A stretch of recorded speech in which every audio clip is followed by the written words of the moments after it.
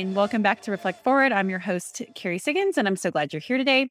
So, today I want to talk about positive intelligence. So, I am doing this mental fitness program with a fellow YPOer by the name of Shazad Charmaine. He has a New York Times bestselling book called Positive Intelligence, and he also gives Stanford lectures.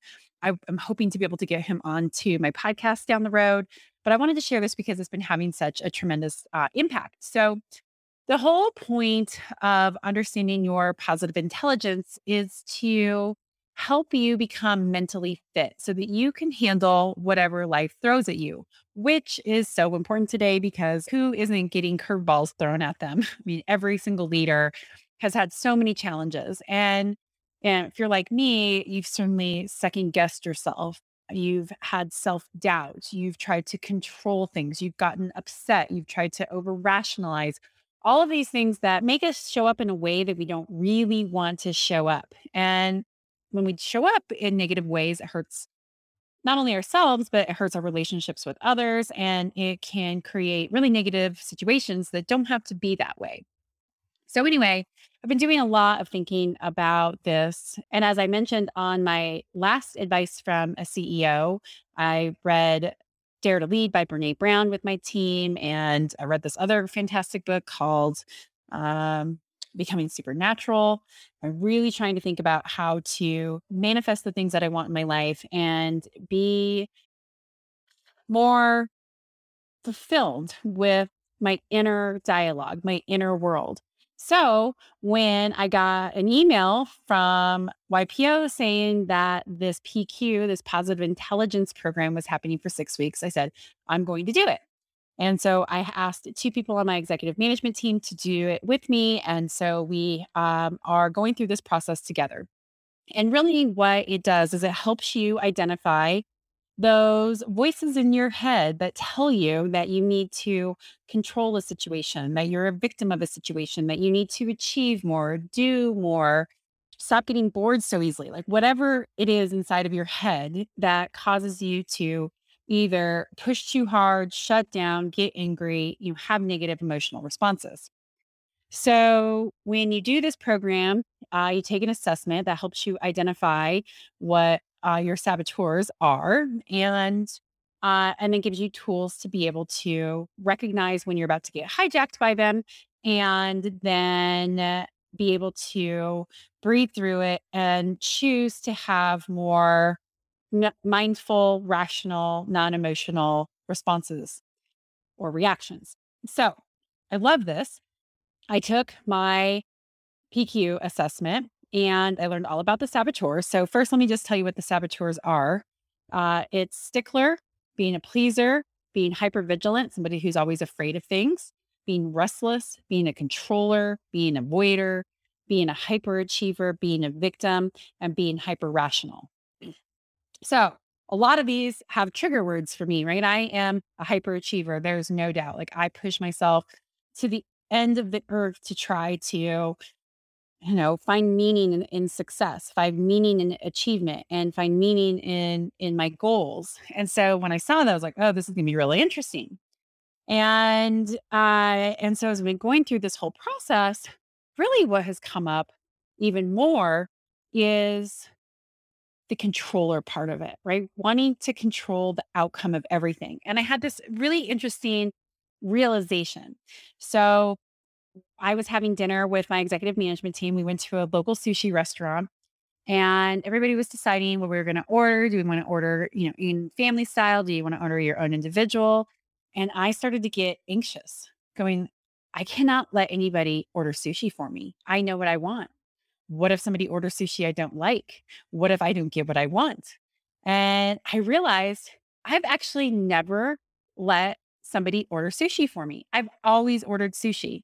Same thing with bottles of wine. I hate it when people want to order bottles of wine. I want to look at the menu and decide what kind of wine we're going to drink. And it was so front and center how strong that controller is and that saboteur. And it's not about controlling other people, it's about controlling the outcomes that I want.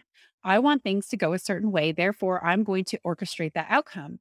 And I see it everywhere now where I start to feel anxious or restless or annoyed or irritated. It's usually because I'm not feeling like I can control the outcome that I want. And this has been so incredibly powerful for me and really insightful that I had to talk about it because I'm sure that you get hijacked by your saboteurs as well. And they're obviously going to be different than mine. But, are you a stickler? Do you want things to go by the book, the rules, and you are really uncomfortable when that doesn't happen? Are you a pleaser that you put other people before yourself all the time, that you're always trying to make other people happy and avoid conflict because that's going to be disruptive to harmony? Or are you hyper rational that you take the emotion out of everything, and if it's not a rational decision, then you feel like you can't control the situation and you just want people to go to logic? Well, like, all of these things are the messiness of life, right? And if we really get to understand our inner world and those inner voices and how they really control us by telling us, like, hey, I'm good for you, right? My controller says this, like, your life is going to be way better if you control the outcome you want. But really what it does is it makes me uptight and anxious, and it makes other people feel like I don't trust them. Or the hyperachiever in me saying, yeah, if you achieve, you're going to be successful. If you go do this and push yourself, you're going to be this way, or you're going to, get this award, you're going to get this recognition. That's going to be really good for you. It makes me do things that I wind up resenting because, like, why did I do that? I didn't really do that for me. I did it for somebody else. And I'm sure that you have those same feelings and same things going on inside. So, I just wanted to share this with you because I love this whole idea of positive intelligence and doing that inner work to understand that dialogue that you have with yourself and really how self destructive it can be and how much it can take control of your life without you even knowing it. So, if you are interested in this program, you can go to positiveintelligence.com. It is fantastic. And I really appreciate the insight that is given to me. And then in my pod, the group that I'm doing this with, the two other people on my executive management team, as they've gone through the same process of identifying their judging aspects of themselves and those saboteurs, I have such a much deeper understanding and appreciation for them. And so when I see them show up with, maybe a negative response or an inappropriate reaction, I can say, oh, now I understand that the saboteurs hijacked that person and is causing him or her to respond or react in a way that might not be beneficial for the situation. So it's given me this a lot deeper insight into other people as well. So I can see it everywhere. So anyway, check it out. It's so worthwhile. And I'm a big believer in this. I'm going to put the rest of my executive management team through it. And then I want to talk to Shazad about how I can roll this out with my entire company because, you know, self leadership is such a important aspect of life, and it's a huge aspect of the Stone Age culture. And we really expect people to, have self awareness around how they show up every day. But giving them the tools to actually understand that, that's a lot harder. And boy, how empowering would it be if we could say, hey, here's a program that you can go through, that you can take to understand this about yourself and to be able to start to take control, to take responsibility for your own inner dialogue and how it manifests itself into negative things, into things that you don't want, and dramatically improve your performance and your productivity and a clear, calm, and happier mind. Like, this is powerful stuff. So, anyway, I'm so excited about it. I had to share it with you. And I'm 3 weeks into my 6 week journey. And I will hopefully be able to get Shazad onto my podcast and talk about this. But I highly recommend that you check it out. Okay. Question of the day comes from someone on LinkedIn and said, what is the biggest myth that you would like to dispel about being a CEO? So I thought long and hard about this. And I guess I'm going to give an answer that pretty much sums up what it's like to lead in a pandemic where there's so much uncertainty. And that is the myth that CEOs should have all the answers. This could not be further from the truth. There are so many things that I don't know and that I don't have answers to. And I'm not ashamed of this. It's why I surround myself with really smart people who have different expertise, different experience, different insight, different personality types, different ways of thinking, so that I can lean on them to help me come up with the answers or to have the answers themselves.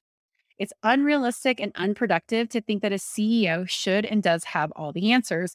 And that has never been clear through the pandemic. We have all been forced to dramatically change the way that we lead, dramatically change the way that we run our businesses. And all of this is just practice for what's coming next because it's going to continue to be so disruptive. And I don't even sometimes know the right questions to ask to make sure that I'm seeking the answers, right? There's just so many unknowns. So, what I'm trying to do is just stay as adaptive, as agile, as open minded as possible to be a learner, to seek to understand, to be curious, to consider entirely new ways of doing things. So that way, when the new normal, the new way of running a business, the new way of leading these companies becomes clear, I know the right questions to ask so that I can hopefully come up with the right answers or help my team come up with those right answers or surround myself with people who can help me answer those things that I just don't know. So, anyway, that's my insight for today. Great question. Thank you so much for asking that. And I'll leave you now to ponder. What is the biggest myth that you think that you should dispel about being a CEO or executive? Okay, I will leave you until next week. My guest next week is Malik Parak. He is a avid entrepreneur and a highly sought after keynote speaker and the best-selling author of Future Proof Your Company. He is an award-winning CEO whose companies have won over 100 awards, including Best Company of the Year.